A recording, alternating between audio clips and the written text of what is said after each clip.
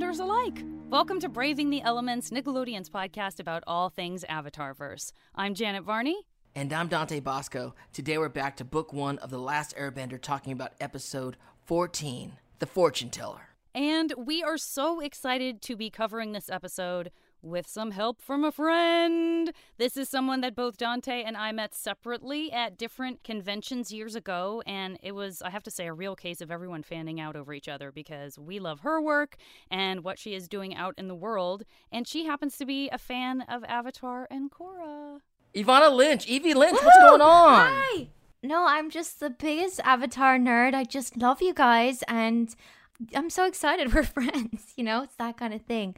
Jana, I remember meeting you at one of the conventions, and I find conventions quite stressful because it's a lot of people, it's a lot of energy. And then it was my friend Robbie, who's also an Avatar fan. Of course, we're talking about Robbie Jarvis, who plays young James Potter, Harry's dad, in The Order of the Phoenix. He was like, that's the Avatar.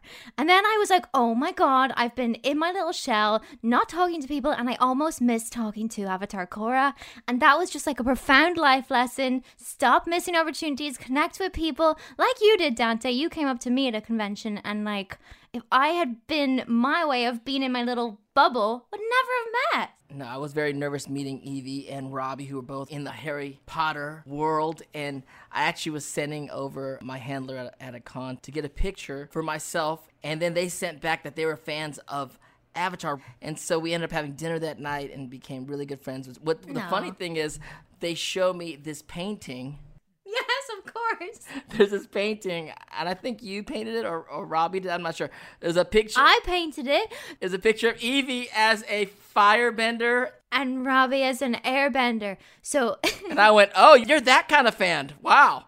Super fan. No, I did fan art and everything. It was wonderful. And because that was our thing. And he introduced me to Avatar, actually. And then for his birthday, I made him like this card of us as benders. And I actually think I showed it because I've been into Nickelodeon, the casting.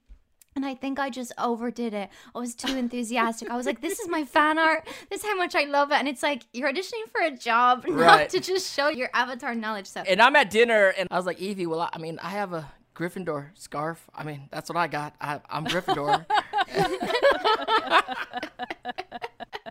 Knowing Nickelodeon and knowing Nickelodeon casting, I daren't say that was a bad idea. I think that is appreciated and seen for what it is, which is true love of a project rather than anything that's overkill. So why don't we just get into it? Let's just cover a quick little snapshot of this episode. The Fortuneteller is written by our friend John O'Brien and Aaron Ehaus and was directed by Dave Filoni. We know that Team Avatar travels to a village is because they find out there's a fortune teller there, and that is what everyone in the village kind of relies on for seemingly every decision that they make. So Sokka is predictably skeptical. We find out that there's a volcano that may or may not be about to erupt, and we have to see Team Avatar sort of step in and manipulate the elements, literally, to create an outcome that is safe for the village. And I actually love this episode because it definitely asks that question.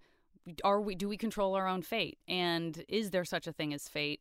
And I love that it doesn't really resolve. What do you guys think? Is that frustrating? Is it cool? How does it all fit into this sort of the rules of the world of the Avatarverse? Do you know what I mean? I really like it. Well, I just thought it was beautiful. I thought, because that is a question that we non-benders, we ask ourselves all the time. Like, are there things that are predestined or can you read, the stars, astrology, all that, but how much of it is within? And I just thought the episode actually came to a beautiful conclusion with it, where it's like, there are elements that are kind of the universe decides, but you are your own inner compass and you have that power. And I love Aunt Wu, and I think she's a positive influence. She really helps people and gives them hope, but I love that she brings it back to Aang, like, you're your greatest teacher, and that's just a powerful message to walk away with. I'm so not Team Sokka on this, by the way. I'm like, oh, he's so cynical. Come on, stop. It's just too realistic. And there are mystical elements out in the world. We really don't know anything. I just think it's arrogant to think otherwise. So, yeah, not with Sokka here. That's very Luna Lovegood sounding. Yes, well, it happens every now and then. And I'm totally in. I'm totally in. I'm not going to lie. I've been to some psychics in my life. I love astrology. I have a few apps on my phone that I look at. Oh, me too. I'm into Aunt Wu. I love her purple eyeshadow. If I was in that village, I'm definitely going to go to Aunt Wu to be like, hey, Aunt Wu, what's poppin'? What's poppin'? I do love when you ask characters what's poppin'. Okay, so I think we're all kind of coming at this episode from a similar place. Let's kind of get into it and how it begins. We see that it begins with that we got a fish that that has a very kind of a smug face. I don't know what's happening. I don't know if it's a catfish. It has those same little tendrils that Dante and I have already established we don't understand when they're on dragons. We're not sure what they are when they're on dragons. I'm not sure what they are when they're on catfish. Whiskers, tendrils, mustache. Is it a hybrid fish? I'm not sure. Is it just a regular They're all fish? hybrids, I aren't they? I don't know. Not all of them. What about catfish? What about catfish in our life, which is a hybrid kind of animal, kind of in our mind? Catfish. I mean, I don't think an actual catfish is part cat. I know it's not part cat, but it's kind of leaning towards it. And have to tease you. I totally agree. That's why they're called catfish, because they look like they might be hybrids of cats and fish. I think that's the only hybrid animal in our world. So Sokka immediately is already taking stuff personally in this episode. He feels like this fish is taunting him. He can't find a fishing line. Aang doesn't have the fishing line. He made it into a necklace for Katara. She loves it. And then Sokka's like, maybe you can save the world and start a jewelry business. Aang's very positive. He's like, I don't see why I can't do both. Oh, that was the cutest moment of the episode where it's like, oh, he's just so pure. He has zero prejudices.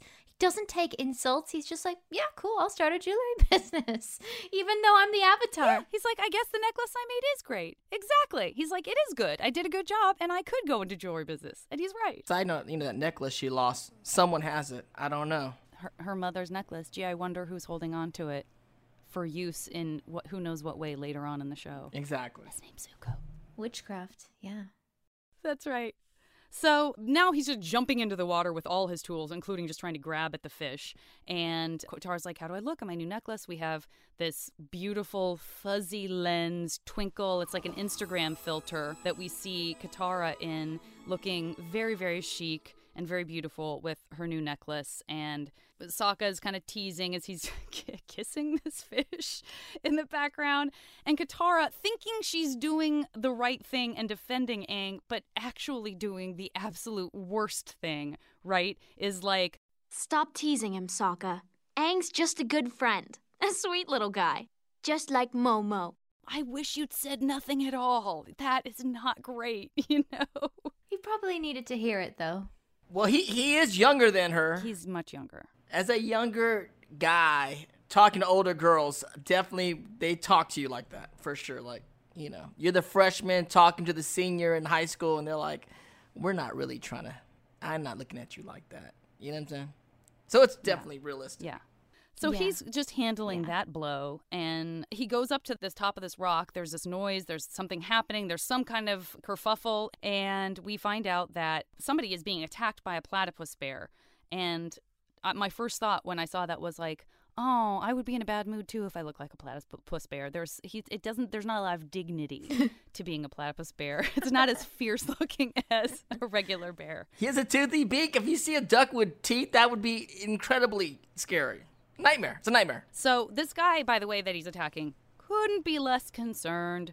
Almost seems to be enjoying it. Meanwhile, Team Avatar is just hurling advice at him. Hey, try this, do this, run away, play dead. And he's not listening to any of that advice. Finally, Aang just steps in. He airbends just enough to kind of push the platypus bear back. But the platypus bear is completely snarling. And luckily, our friend Appa, who we sometimes forget is huge, appears behind the platypus bear and just gives a real solid roar. And the platypus bear just quickly lays an egg in fear and crawls into the water to swim away. And Sokka is super psyched to eat the fresh, nice, warm egg out of someone's body. And an egg of an animal that big is crazy to think about a little bit. Like, I'm going to have a sunny side up platypus bear right now. But if I was hungry, I'd probably go for it. Hard-boiled or sunny side up. I think if you scramble it, your best chance is that you're going to be all right. Scramble. You wouldn't want to just warm it up and see who comes out? What little guy? I will say that in very short order, I think we will see some representation of the contents of that egg from what's about to happen in a few moments. Dante, why don't you tell us what does happen next? Now, Team Avatar wants to know why this guy was so mellow about the attack. And he says, but everything was already under control. Not to worry. Aunt Wu predicted I'd have a safe journey. The fortune teller of his village. And Sokka immediately protests. But the fortune teller was wrong. You didn't have a safe journey. You were almost killed. But I wasn't. All right, have a good one. As he leaves, he hands something to Team Avatar, saying, Aunt Wu said if I met any travelers to give them this. And then Katara likes the idea of seeing Aunt Wu, just as Aang opens up the package and it's an umbrella. And then all of a sudden, it begins to rain. Katara waterbends to keep the rain off. Sokka, for some reason, thinks it's a good idea to use the egg as an umbrella. I don't know why, but I did think at that moment, like, wow, it's going to really mess up his breakfast. But the egg slips and then breaks on Sokka's head. And then as the crew heads towards the village, Sokka keeps trying to prove that the so-called fortune teller isn't really seeing the future. And he's like, of course it rained. And Katara teases him, saying that if he admits he's wrong, he can come under the umbrella. It's going to keep drizzling. See? Not everyone has the gift, Sokka. And one thing I do want to point out is that in that quick early moment, Katara does waterbend the rain out of her way. She gets under that umbrella pretty quick. She just does it for like a little bit before she comes under the umbrella with Aang. And it's like, it's a cool little skill, but she kind of shows that she's really comfortable with Aang. She's really happy just being his friend, and she likes to connect, so she's not going to just show off her fancy skills for the sake of it. Oh, that's a really good point. He's a cute little boy to her. Oh no. I know what this is. This is coming from the deep heart of Zuko. I know that when he says Aang's a cute little boy, we all know what's happening. There is some Zutara rearing its head. How much percentage is Dante Zuko? That's a great question. You know what? I pose that to the listener. Let us know on social media, what percentage do you think of Dante is Zuko? Great question, Evie. It depends on the time of day. Time of day. All right. Well, what happens after Sokka once again be proven to be like very cynical and not willing to accept something? So after that, we see Team Avatar walking through the long wind-blown grasses, and then there's a snow-covered mountain in the distance, just ominously lurking there, like, oh, what's going to happen there? The village is just below it, and then they go through the village gates and they pass some turkey ducks along the way, which are, you know, they're all right. They're not my favorite character in the Avatarverse, but they're no interesting. Turtle ducks, right? They're no turtle ducks. They're no turtle ducks, exactly, or lion turtles. No. Yeah. And then they approach this cool building where a very cool looking guy in all black with white hair in a very cool style tells them that Aunt Wu is expecting them. And so Katara gets really excited. Sokka's not feeling it still. And they go into this little room with a screen and floor pillows. And then this little girl comes up. She has this crazy hair, big long braids that are sticking out from her head. And she immediately takes a shine to Aang. And she has that cute little moment where, you know, rose tinted glasses, and she sees Aang and he's just like, I don't know, rubbing his nose or something. I know, I was going to say, right, his posture's super bad. Like, with Katara, you see it and you're like, I get it, Aang. I get it. Yeah, She's wonderful. She's gorgeous. And then Mang's version of that, it goes from the feet up. So you're sort of expecting to see this, like, handsome, you know, awkward Aang. Yeah, but maybe Mang is reading his aura. I would say she has good taste. And, you know, she is around a fortune teller all the time. So maybe she's just like... And he is the Avatar. I love that. He is the Avatar. I love that. So Mang is cool, and then she offers them tea and bean curd puffs, and she gets excited because Aang rhymes with Mang. That rhymes with Mang. And you've got some pretty big ears, don't you? I guess. Which is exactly the kind of thing I would do if I met somebody. I'd be like, oh my god, that means we're fated. I totally really relate to her. I just love her. And she says Aang has big ears, and he's like, no. And Sokka's like, yeah, you do, of course. Don't be modest. And that was just a cute little moment. We see Aang get a bit self-conscious. Yeah. And Sokka is then just kind of grumbling, just moaning about being there. But you can tell he's curious too. Good he's point. Not left. He's obviously being like, oh, let's see what this is about.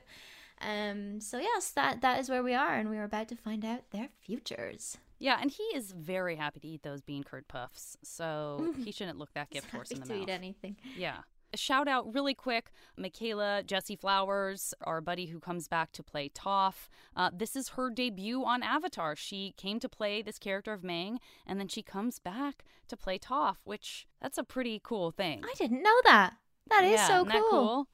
Yeah. Such totally different characters as well. Yeah, she does a great job. Okay, so Mang comes back in with the tea, and this woman, meanwhile, is coming out of Aunt Wu's sort of inner room, and she's so excited. She's kind of over the moon. She's been told that she's going to meet her true love, and Mang kind of plays up her crush on Aang a little bit more, like, oh, gosh, wonder what that's like.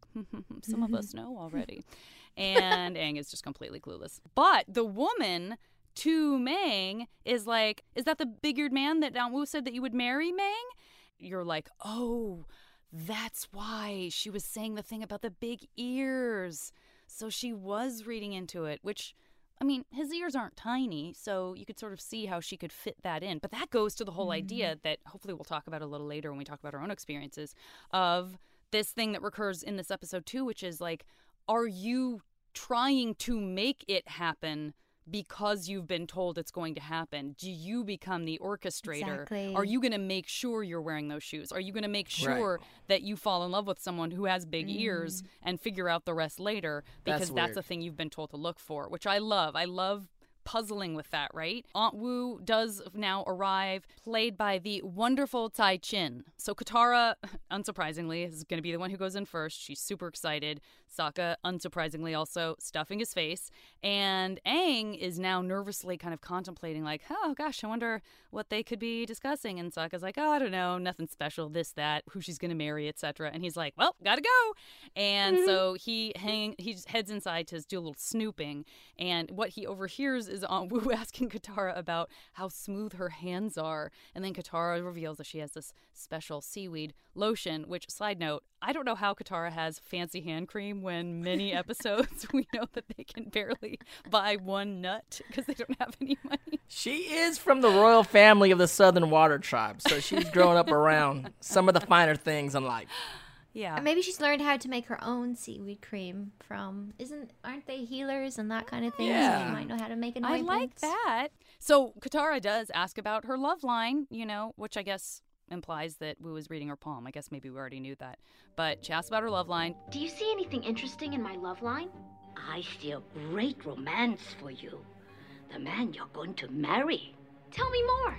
I can see that he's a very powerful bender.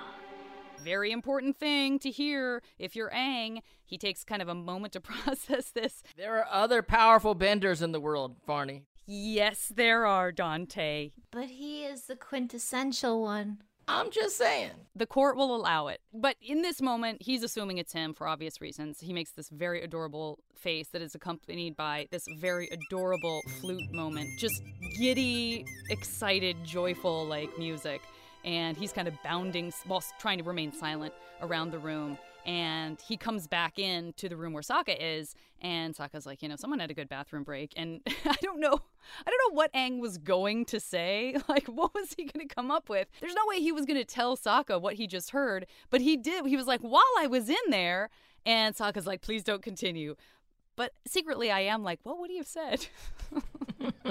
Aunt Wu and Katara come out. Wu says, who's next? Sokka's like, oh, all right, let's get this over with. Fantastic attitude. Stands up. And Aunt Wu, with this very beautifully animated, just single raised eyebrow. I mean, that expression is mwah, chef's kiss. She's like, you know what? I can tell you right here. Your future is full of struggle and anguish. Most of it self-inflicted. But you didn't read my palms or anything. I don't need to. It's written all over your face.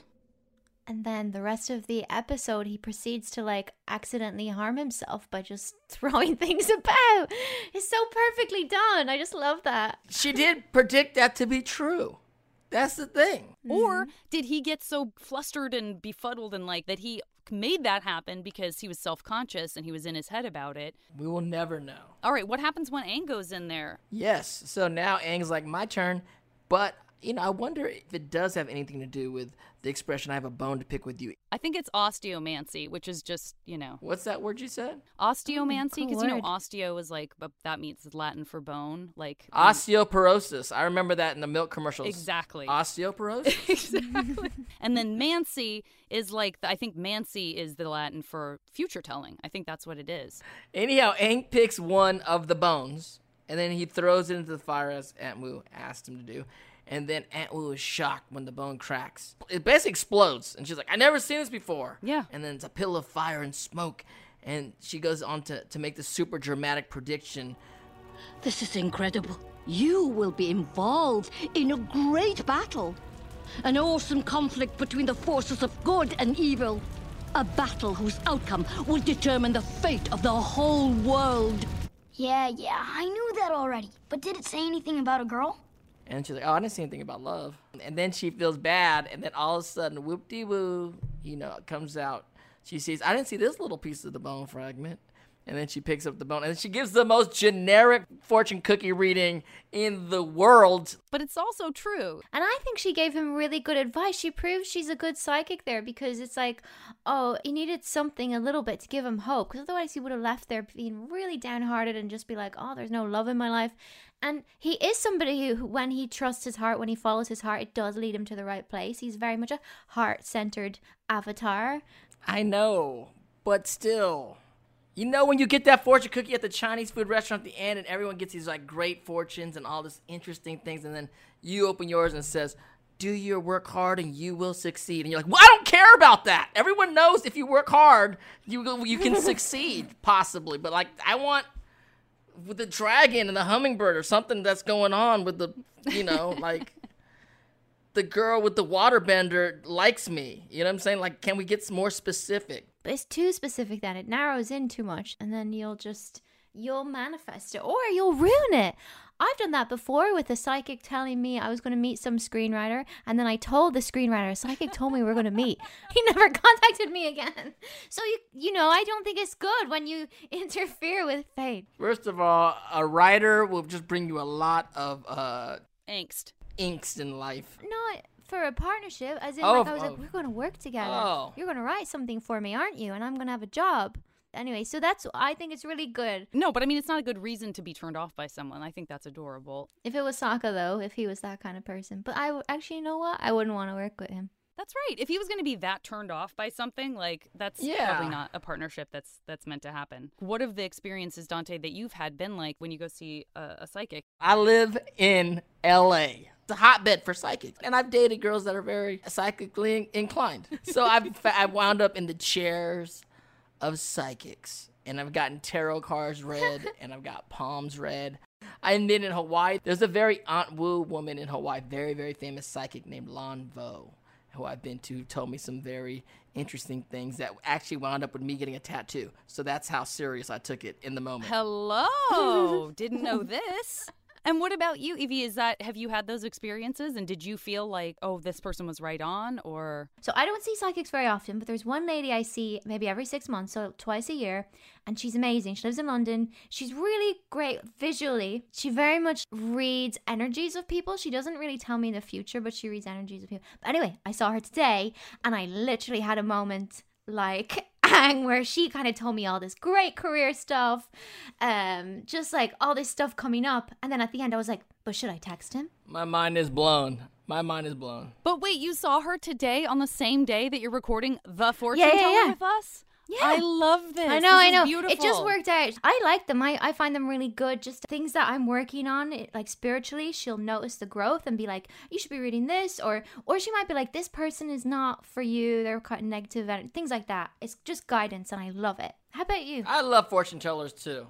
I totally get that. If it's a tool that helps you, that genuinely helps you not know yourself less, but know yourself more. Yeah, like an affirmation tool. Exactly. That person is helping you be in tune with yourself and rely on yourself and your feelings using outside tools. And I think that's marvelous. Let's take a quick break. Evanna and I will try to get Dante to tell us what his tattoo is offline, and then we will come back with more of the Fortune Teller. All right, we are back, and yeah, he did tell us the story, and maybe someday, dear listeners, maybe someday. Evie's going to take us next into sort of what happens after the gang has just seen Aunt Wu, and they're all sort of processing what happened, right? Right, so we leave Aunt Wu's and we head down the street, and Sokka is still like, this is all bogus. I mean, bear in mind, he didn't have a good reading, so why would he want to believe it? And Katara and Aang are like fully convinced, and they're like on that high, that post-psychic high, when you're like, oh, life is good, there's good things coming to me. And then Katara tells him he's going to create a horrible life for himself, and Sokka protests, and that's when all the misfortune starts, and it hits him in the head, and it's like, uh-oh, it's already happening. Katara asks Aang what Wu told him, and he says, some stuff, you'll find out. And then the gang comes across some villagers in the central courtyards, and they're all staring at the clouds. What's with the sky? We're waiting for Aunt Wu to come and read the clouds, to predict the fate of the whole village. That cloud kind of looks like a fluffy bunny. You better hope that's not a bunny. The fluffy bunny cloud forecasts doom and destruction. Do you even hear yourself? The cloud reading will tell us if Mount Makapu will remain dormant for another year or if it will erupt. Which seems like a dangerous game to be playing based on clouds. This is where you're like, okay, maybe we do need a bit of Sokka's common sense here. Mang is still trying to flirt with Aang, and she's like, don't you think that cloud looks like a flower? Huh? Sure, I guess. And then he actually shoves her out of the way, and he points it out to Katara. That's not nice. And she's not listening. Oh, it's like a Shakespearean love story, isn't it? Everyone's just, their affections are all crossed, right. star-crossed lovers, isn't? Yeah, it's just all going wrong. Anyway. Can't be happy. Exactly. Anyway, Aunt Wu then begins to read the clouds. Bending arrow cloud. Good crops this year. Nice big harvest. Darn good news! Wavy moon shape cloud. Let's see. Gonna be a great year for twins. Yes! And a cumulus cloud with a twisted nub coming off the end of it. The village will not be destroyed by the volcano this year. And then Aang has this precious little moment. He's so brave. He's so just like, again, pure, open-hearted. And he goes up to Katara and he goes, I like you, but more than normal. And Katara just doesn't even hear him. And yeah, it's painful and relatable. And oh, Aang is just such a sweet little boy. See how you said that, Evie? Just a sweet little boy. Adorable little boy. Oh. I think the world needs more sweet little boys. I agree. I'm just pointing things out to the jury. That's all, Janet. That's all. As the judgment on Zutara continues. Yeah, I don't know about you guys. Well, I remember watching this episode for the first time, really having that like heart in my throat moment when he says that. Kind of knowing inside, like, I hope that this isn't just leading to abject rejection, because he's already sort of experienced the sort of light-handed rejection that Katara has already given him, but really saying something like that that's so from the heart. You gotta shoot your shot. Although we can see from the outside looking in, I mean, not the right time. I mean, I don't know about you, but I've been on both sides of that. I've been on the side of liking someone who didn't like me that way and telling them and having to be told back that they didn't feel that way.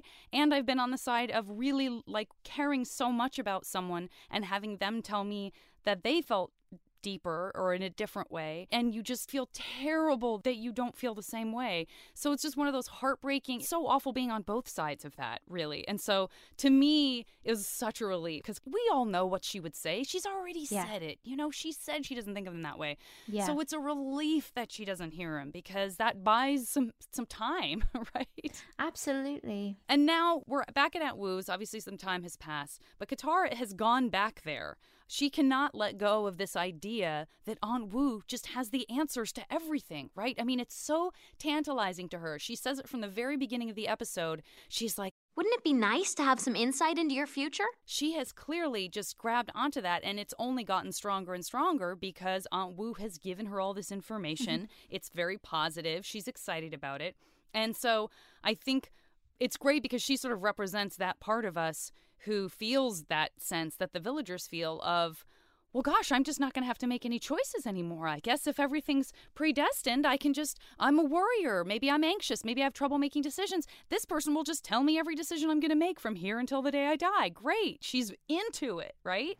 But quick question on just a foreshadow report. She does talk about Katara's kids and great grandkids in the Fortune, and I was wondering, because I'm not very well versed in all the Korra, we're not there yet. Does any of that fortune come true? We don't know yet. You know you're Korra. No, because that would be Tenzin's kids, and they haven't had kids yet.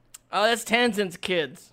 I don't think it is true. I remember that moment, because didn't she say you'll die peacefully in your bed after your third grandchild? But doesn't she have more than great three grandchildren? grandchildren? Yeah, it would be like Janora's kid.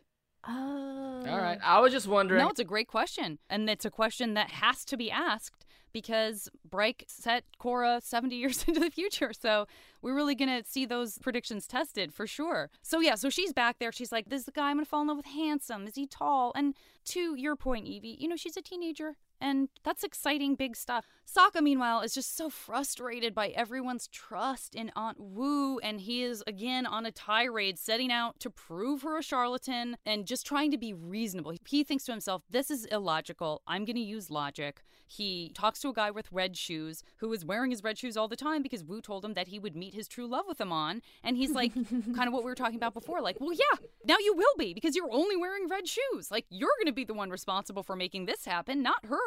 Then Sokka makes this big production out of it and I guess maybe upsets a turkey duck because the turkey duck just sort of attacks him. Poor Sokka. And then when we go back to Wu, she is wearily finishing Katara's entire life story, mentioning that great-grandchild.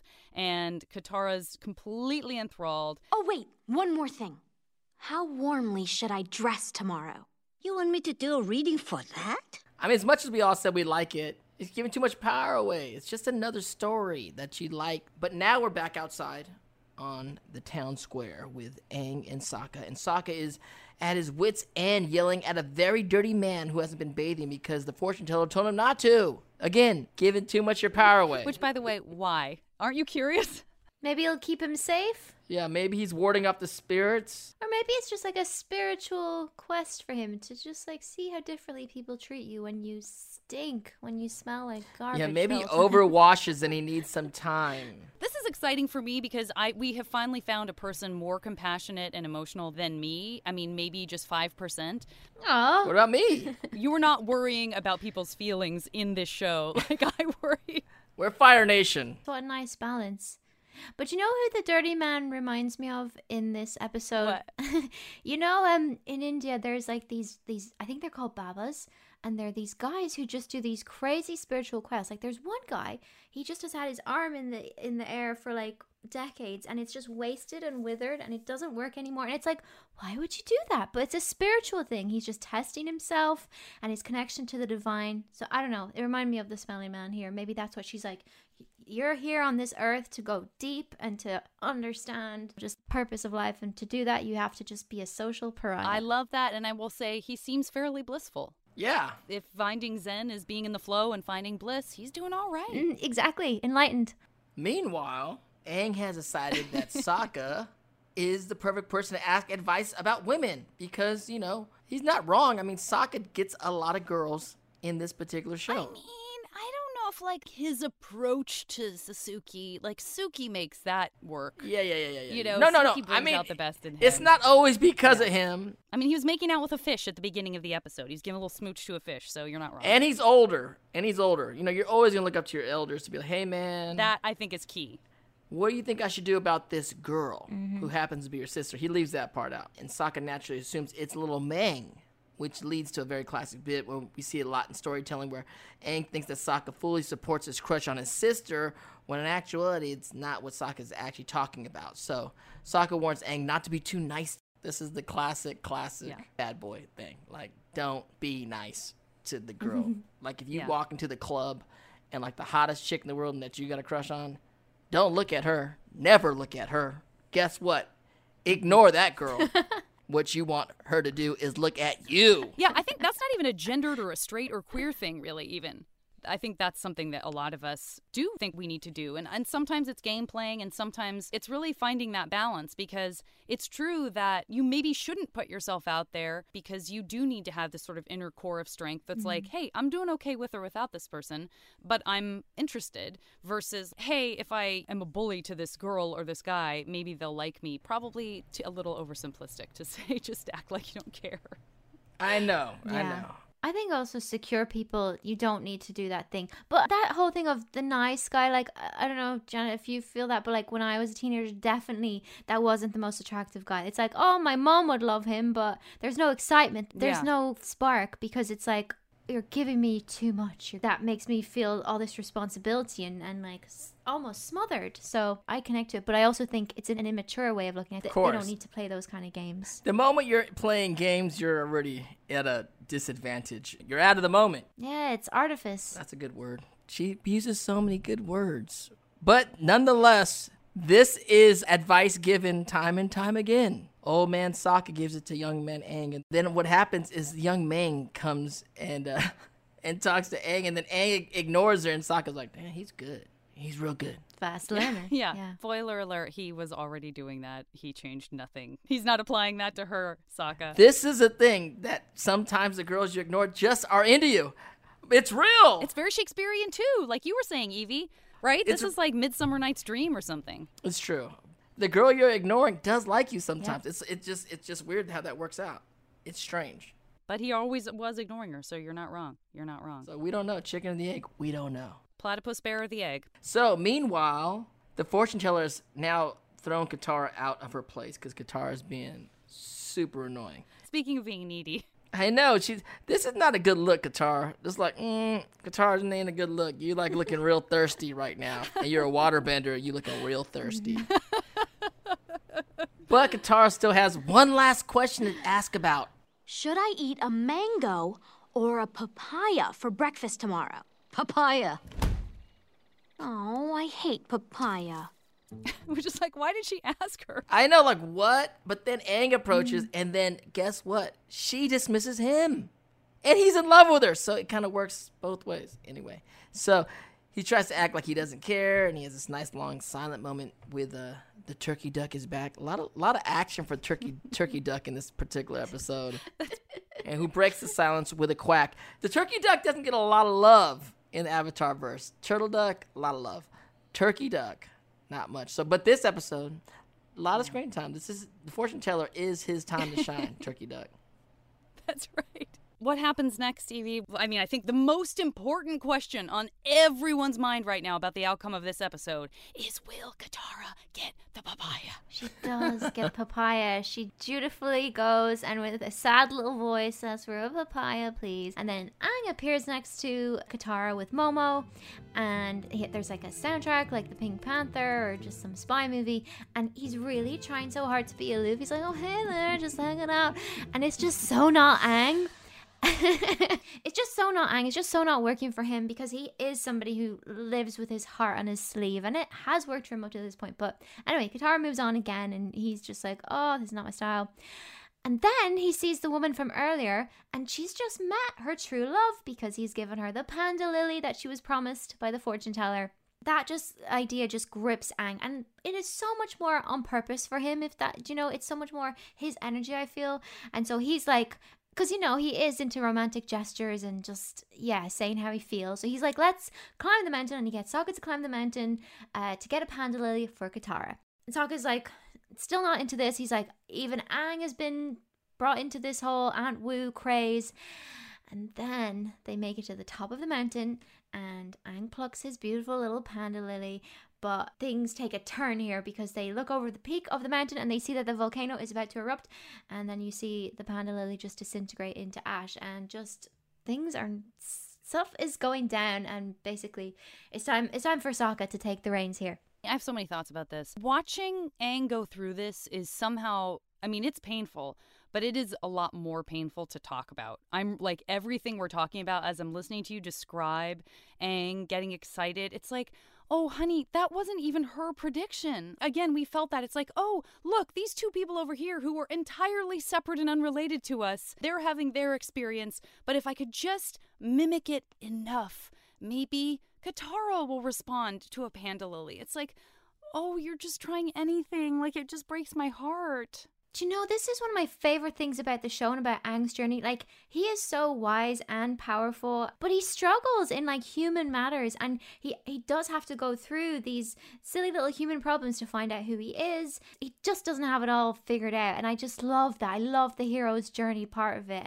and how he does grow through these things. Oh, absolutely. And like Monkey Otso said, he has to be, it's so important for him to experience being a child and being a person as it is training to be an avatar, because that's exactly like what you're talking about, is moments like this that it has nothing to do with whether or not you can go to the avatar state. You still have to navigate the world as a human around humans that you care very deeply for.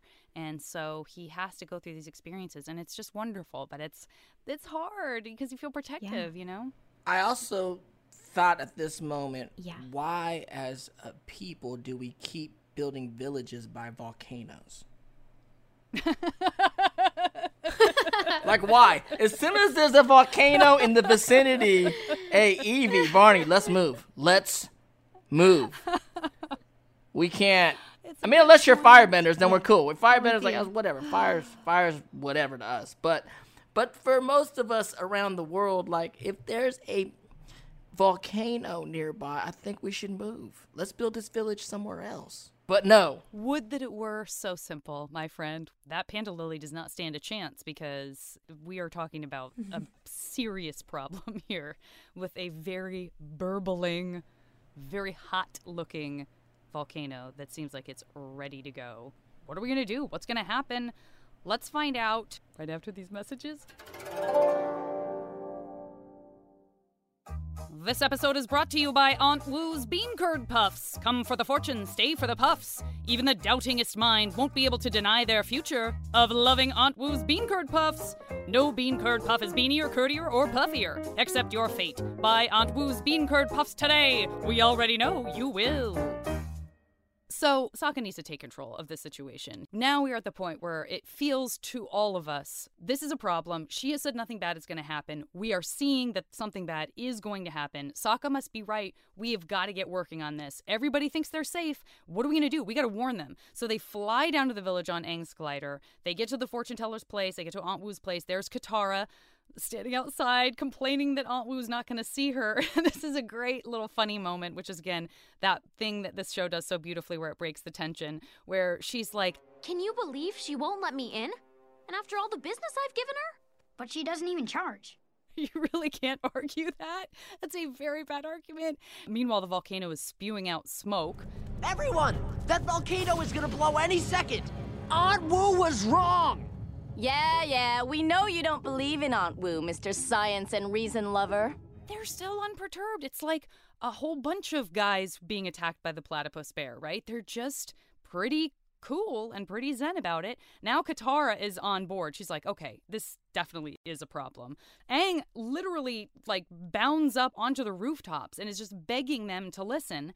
And meanwhile, Sokka ends up getting into this argument with this guy who's like, "Can your science explain why it rains?" And Sokka's like, "Yes, it can!"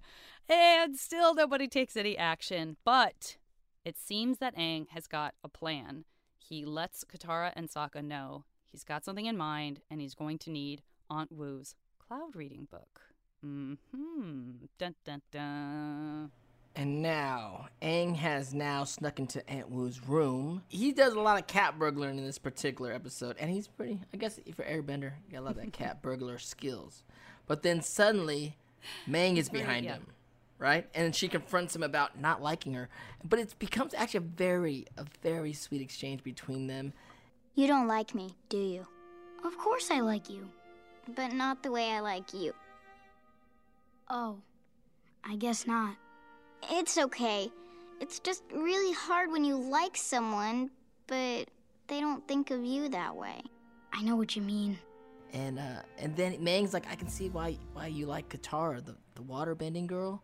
And I know, it's kind of like, it's such a cute scene. I love that about Mang. It's like, she's going to be a great partner someday, because she immediately just jumps to, I will be on this adventure for you, even if I'm betraying my employer and may get fired.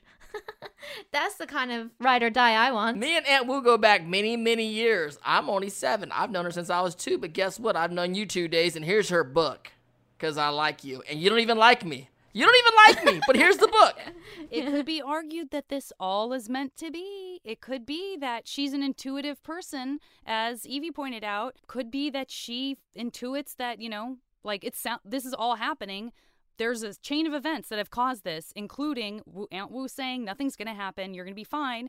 Then that means that they have to intervene, which is going to ideally make her prediction come true. We don't know. So it's Aunt like, Wu what's is now here? reminding me of the Oracle from The Matrix. We don't know what she's saying is true or not true. They also even got a little likeness about each other, kind of like older women with gray hair. Like, Aunt Wu's the Oracle. Except the Oracle tells Neo he's not the Avatar, so to speak, that he's not the one. And Aunt Wu seems to think that, he's the one. Right, right. Let's get back to the Avatar verse. So, now he has the book. And now we cut back to Team Avatar on Appa, where they reveal they are going to basically cloud bend into shapes that will cause the Fortuneteller to understand the volcano is going to erupt. Which actually is amazing when they're like, you're a waterbender, I'm an airbender, let's cloud bend. And I was like, that's cool as heck. Yes, indeed. And so they start doing this cloud bending, and it seems to work. Team Avatar explains the plan in the village, and then they dig ditches and earthbend to try to stop the flow of lava that's going to be coming down. The volcano begins to erupt. They're trying to evacuate people. Then the ash floats through the sky. Lava melts the village gates. There's too much. And then Team Avatar uses everything in their disposal to try and stop it.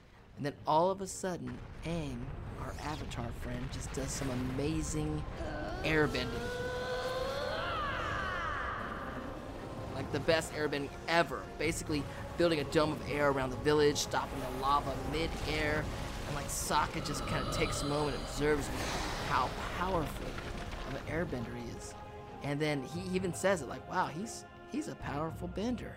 And this is the exact same words that the Fortunetellers describe to Katara's true love, which of course Katara has that, epiphany, like, oh, she has that, she watches it and wonder, so I suppose he is. But you could argue, Barney. Epiphany? She's influencing her mind right there. No? Evie? Barney? Anybody? I don't know if I'd go that far, but I would say I was like, oh, Katara sounds disappointed. Oh, well, that's a great point, though. It's so open-ended. We could, every one of us could read something different. Really, Mae Whitman, shout out, obviously, to the amazing and amazingly busy and successful and wonderful, and we love her, Mae Whitman, who really threads the needle on that, because you could hear it as, oh my gosh, I'm realizing something, or you could take it, just like you said, as a sort of like, oh, I suppose he is. Yeah, it's a little bit of because at the moment, obviously their relationship grows into something, right? But she doesn't have attraction to him right now, and she was picturing someone tall, dark, and handsome, not short, bald, and and she's just like, oh. So then the danger is past. The villagers meet back in their now protected village, and Aunt Wu admires their sneaky work that they did, and I like that. She's not like, how dare you enter my house. She's all like, cool, the fates made this happen. She's chill. And then the villagers point out that, ultimately her prediction was actually right. The village was not destroyed. Sokka is about to bust a vein. He's so angry. Which, at this point, you're like, okay, fair enough. They are just a bit too devil-may-care. And then Aang approaches the Fortuneteller, and he has this lovely moment where he has to just be like, because he did sense that she sort of made that up about him having love in his future, and he's like, you didn't mean that, did you? And he's calmed down. I think his heart was all aflutter the whole episode. He was just kind of above his body, and now he's kind of come back to earth, and he's like, oh no. And she says, I'll tell you a little secret, young airbender. Just as you reshape those clouds, you have the power to shape your own destiny. And he's so happy, and he's like, yeah, absolutely. And again, it's like something empowering, something he can work with. He doesn't have to just be resigned and like a pawn in the game of life. So all good, all's well that ends well, and the gang takes off. And maybe my favorite moment with Mang. She waves Katara off sweetly, and she's all smiling, and she's like, goodbye, have a good trip. And then she goes, floozy. I just love it so much. Even though I'm not entirely sure what a floozy is it? Can you explain that? I don't think we have this terminology in the UK. Yeah, I'm afraid to say. I think it's usually used to describe someone with loose morals. She still has little sour grapes at the end. She's letting herself feel her feelings because she's feeling them, and then she's gonna move through them because she's Ming and she's adorable and she's a good kid. But yeah, it made me wonder like how many kids started using the word floozy after this, and their parents were like, "I'm sorry, where did you hear that?" Are you guys ready to segue from the end of the episode into most valuable bending? Because there's definitely some bending that happens in this episode. Evie, what do you think is kind of the most valuable bending of the episode? Oh, Katara and Aang working together, with the cloud shaping. That would be for me. How about you guys? I think that and his huge air dome that makes those cool kind of dried lava formations that sort of look like fingers coming out of the sky, that if you stumbled on that later in life, you'd be like, what happened there? I think you could argue for most lives for sure saved by that thing. That could be considered most valuable bending.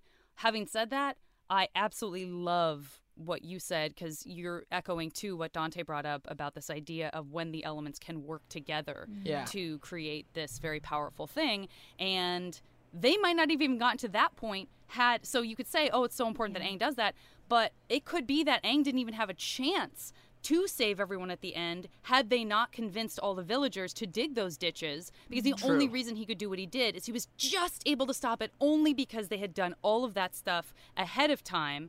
Otherwise, it would have been too powerful, I think, even for Aang. Hence, I agree. That is the most powerful bending for me as well. I concur. It's the coolest part, yes. Do you know what surprised me in that moment was that he did that incredible, just dynamic airbending thing, but he did that without going into the Avatar state. Great point. Great point. He does have a lot in him. He's Avatar. I hadn't thought about that. It's massive. He's pretty good at what he does. Yeah. And he knows his capabilities. Like isn't it the Avatar state where it's like, okay, cool, I'm all tapped out. I need to tap into a much higher power. But he knew that he had that in him. I love that he knows his strengths. I am so glad you said that, because I hadn't thought about that. The level of airbending that's happening in that moment is so big. You're right. I think most of the time, if not all of the time up to this point, we've really seen only that kind of power in the Avatar state. That is a great point. And I also want to say major shout out to Dante Bosco for not bringing up the fact that we don't see Zuko in this episode. He has gotten through the entire recap without saying that there's no Prince Zuko. And I'm very impressed, and I missed Zuko in this episode. I missed him too. I missed him too. I mean, he was around fire. If another powerful bender came into this episode, it could be very confusing for Katara. Yeah, she's under, So I don't know. You're right. Aang is very lucky that Aang's very lucky. It's all about timing in the world, you guys out there. Romance, timing. That's right. Things are happening. That's right. What do we see in Animal Crossing this time besides with the platypus bear? Fish and the platypus bear. Well, the thing is, it's easy to say platypus bear because he had like a really great, feature in the episode, and it's big and scary, and he laid the egg. Cool. But we all know, as I talked earlier in the episode, it's the turkey duck's time to shine in this episode. Turkey duck episode. Listen, forevermore. Fortuneteller. You mean the turkey duck episode? Yeah. That's the one I'm talking about. Aunt Wu, turkey duck. That's right. I love it. MV animal.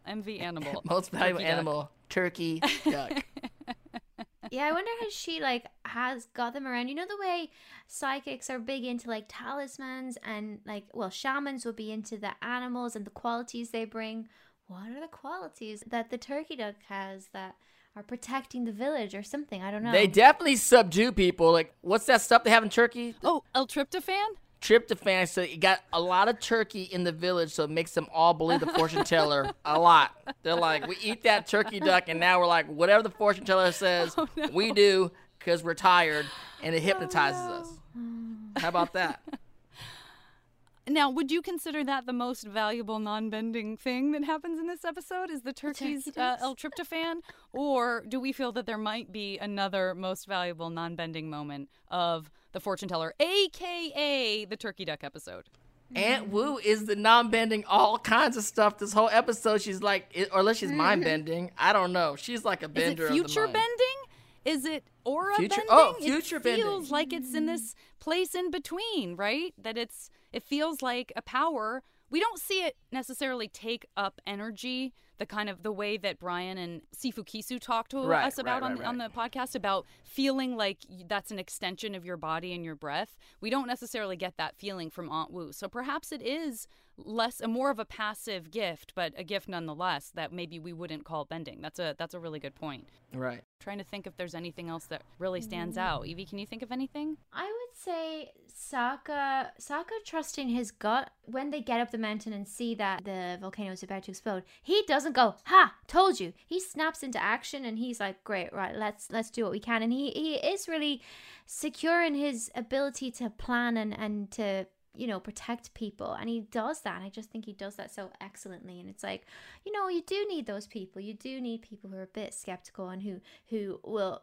put their own instincts before any of the magical woo-woo stuff, So I think, and I was impressed with his maturity to not be like, "There you go, I was right." I don't think he did that once. I think he got frustrated, but I don't think he rubbed in people's faces. Yeah, it's almost like the person who's frustrated and cynical, but they don't want to be right. Like, they know they're right, but they don't want to be right. And then when they're right, they're sad that they're right. And they need to go straight into fixing mode. Like, okay, I didn't want to be right, now I'm right. There's no time to crow about that. Now I really have to take action and try to prevent this thing that I was always trying to prevent, right? Well, I also think the most valuable non-bending moment can go to our little friend Mang, because she gives the book of cloud readings to Aang. No bending involved, but it saved a lot of lives, and she did it even though she got dissed by my dude. She's like, "I like you, but you don't like me. But I'm still going to give you the book, and I'm still going to help you to save our town." Side note, I don't know what that platypus bear would have done had Appa not come up behind and just give a good old hearty, breathy Appa roar. I know. I'm glad he was there with his square teeth. I don't know what would have happened. I don't know. Also, just side note, there was a cool-looking character that's always hanging out around Aunt Wu. He looked like real anime, had white hair. Oh, yeah, remember? Yeah, you talked about him, Evie. Yeah, he looks like he should be the star of his own show, and he should, ride a motorcycle, and he's really cool. Yeah, that guy was so cool. Yeah. I'm like, that guy's so cool. Yeah. What's he doing? And he didn't do nothing. Yes. I think he said, one line. That's how cool Aunt Wu is. Aunt Wu is so cool that the coolest thing cool guy can do is work for Aunt Wu. She got an anime model just to hang out with her. That's how cool Aunt Wu is. That's right. That's really what he looks like. He really does. Well, this was so much fun. So much fun. Such a pleasure and a joy to have you here. Likewise. Evanna Lynch, thank you. I can't believe you came aboard, and I know, what a Evie, delight. Thank you so much for coming and hanging out. No, it's such a pleasure. I love how in depth we go on one episode, but it just shows you how beautiful and rich the universe is. How there's humor, there's wisdom, there's just things that you can relate to in your life. Oh, it's the best show ever. So thank you for having me on and just, allowing me the space to fangirl. I know I can go this deep into your world of Harry Potter. I can have just as in-depth conversations on your world. And we can talk about the parallels between... I always think about how Aang, Katara, and Sokka, they're basically the Harry Potter trio. Aang is Harry, chosen one with all the big power and all the responsibility. Sokka is Ron, cynical, humorous, whatever. And then Katara is Hermione, kind, wise, intelligent. Hold up. Varney, you can't let Evie go without asking her what element she represents in the show. Yeah, what would you bend? Fire, definitely. Yeah. Oh! I'm a fire sign. Fire Nation. I'm a Leo, and I just love passionate people. I'm pretty good, because I do a lot of well, I go to psychics and I'm spiritual, so I'm like quite grounded but I can get really just overwhelmed with either rage or joy or passion, and I do relate to the firebender thing of like having to channel that into creative means, because otherwise it'll burn you up. So yeah, love the Fire Nation. So that is a major win. Major win. Shout out to the Fire Nation. Not a lot of Fire Nation in this particular episode, Varney. If things would have went different with that volcano, if Fire Nation was in the house, I know, we would have handled it a little bit differently. Evie, can we talk for a second about some of the other great stuff that you have going on? Will you please tell folks about what they should be checking out? So I'm big into veganism and animal rights, and just like passionate about making it more accessible to people, because I think most people agree that animal cruelty sucks and we don't want it to be, the norm and part of mainstream culture. So yes, I co-founded this brand with some friends to make vegan beauty more accessible. It's called Kinder Beauty. If you're into just like want to revamp your kit so that it's not tested on animals and not containing animals, then we have got you there. So that's one thing I do. And other than that, I have a book available now, and it's called The Opposite of Butterfly Hunting, and it does go really deep into mental health and how to manage it, that kind of thing. So if you feel called, the book is there. Yeah. Beautiful. Beautiful. All right, great. Well, I hope that you will be prepared to know that we will feel called not only to read the book, but also to have you back on the show. So let's do some behind the scenes planning on that. Thank you so much. If you want to shout out a ship that you have as we say goodbye to our wonderful friends and listeners, no pressure. It's going to be so controversial for me to say this here, but I actually am a Zutara shipper. Yeah, shout out to you Zutara, are. You said you were from the Fire Nation. Evie Lynch ships Zutara. See you guys next week. Next week, we have a very special holiday episode made specifically for you, our fans and friends. It is our fan favorite holiday special. Follow us on social media. I'm at Janet Varney on Twitter, at the JV Club on Instagram. You are at Dante Bosco, basically everywhere, right? Except for on TikTok at Dante. We'll see everybody next Tuesday on Apple Podcasts, Spotify, the iHeartRadio app, or wherever you get your podcasts.